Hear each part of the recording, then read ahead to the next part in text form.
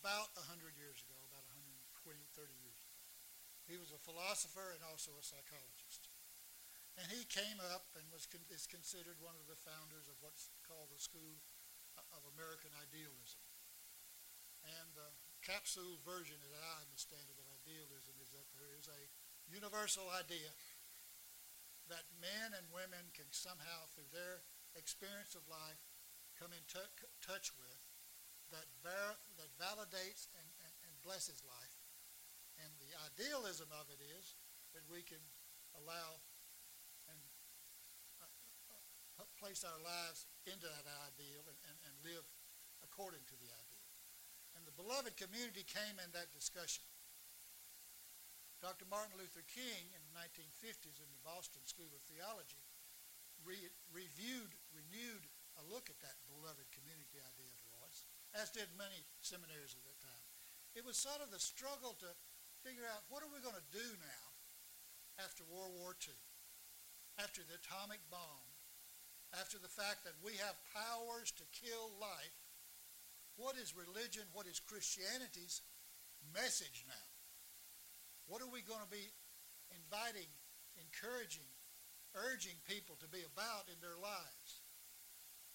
And the notion of a beloved community came to mind because they based it really on the teachings of Jesus, the Sermon on the Mount, and the other good words that he gave out during his time. Because what Jesus, as I understand it, what he talked about, he came to announce the presence of the kingdom of God. He was sort of a messenger saying, hey, I got something to tell you. The kingdom of God is not up there. It's not out there. It's not over there. It's right here among us. And let me tell you what it looks like. It looks like justice. It looks like love. It looks like compassion. It looks like caring. And when that be present in our relationship, then the kingdom of God is here. The beloved community is a new spin on that. What is it that religion, spirituality, people of goodwill have to say to the world to help it? In the old words, save it. What's our redemptive call? What can we say to people that will encourage them and also bless their lives? What drives life? What should drive life? Well, we've been on for the last the judgment does not need to be too severe, because it seems like if you look at the human story, it's been 2 steps forward and 1 step back. 2 steps forward and 1 step back. We no longer have condoned slavery anywhere in the world, I don't think. But we have slavery. We have slavery of the body and slavery of the spirit, where power over people has become the prominent means of relationship. We have people standing guard today. We in this community are based on the fact that fear moves to foreign relations. And many of us are involved, and many of us are supportive of what our defense industry is all about. So what is the driver for life? What's the message we've got? Be afraid. Hate that which is different. What's going to save life? What's going to save the possible? What can we say to our children? We say it close at hand all the time. Be nice. Be considerate. What would you want someone to do to you? The empathy motive, the empathy drive. So love has got to be the driver. And if you say that too loud, you're sort of silly, or you're one of these religious fanatics. And that's what Jesus was about. And that's what the good teachers have all been about. To be revolutionary, to push against the prevailing easy way to go. I got to thinking, and I know this is so hypocritical and so heretical, but when the planes go off over, the sound, the sonic sound, I'm going, it only destroys. It doesn't build a damn thing. It only destroys. And we've been at that for a long time in this country. And if religion, if spirituality, if goodness has anything to say to the world, it is this. Wait. Think. What are we doing here?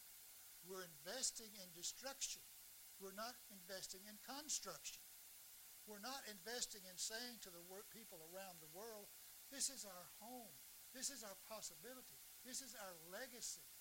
Our children must have an opportunity. Or are we just that blind and that suicidal? See, the hard news, folks, is that Jesus is not going to come back and make it all good and bright again. I wish that was it. But Jesus left us the job.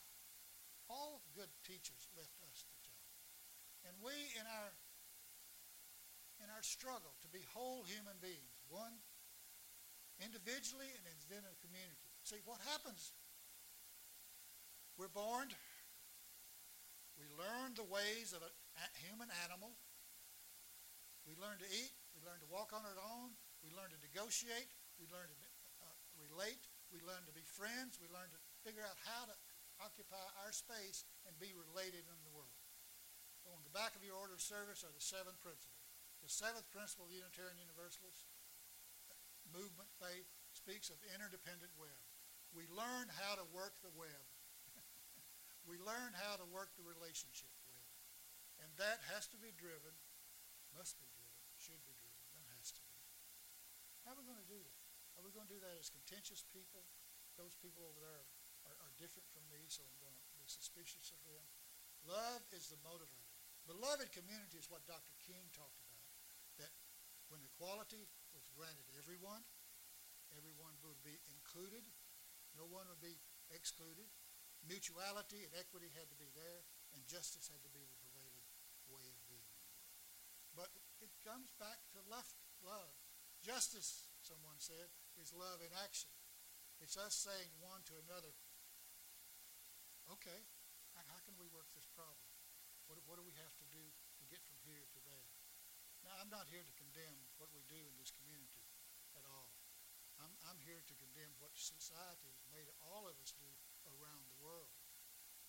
Since 9/11, we've been sort of had fatigue from all kinds of threats around us. Terrorism at home.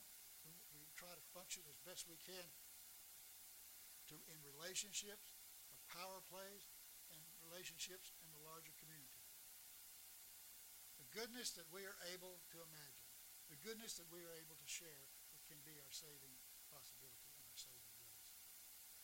The beloved community is when human beings see in one another the wholeness that is possible, and they share with one another the wholeness that can be.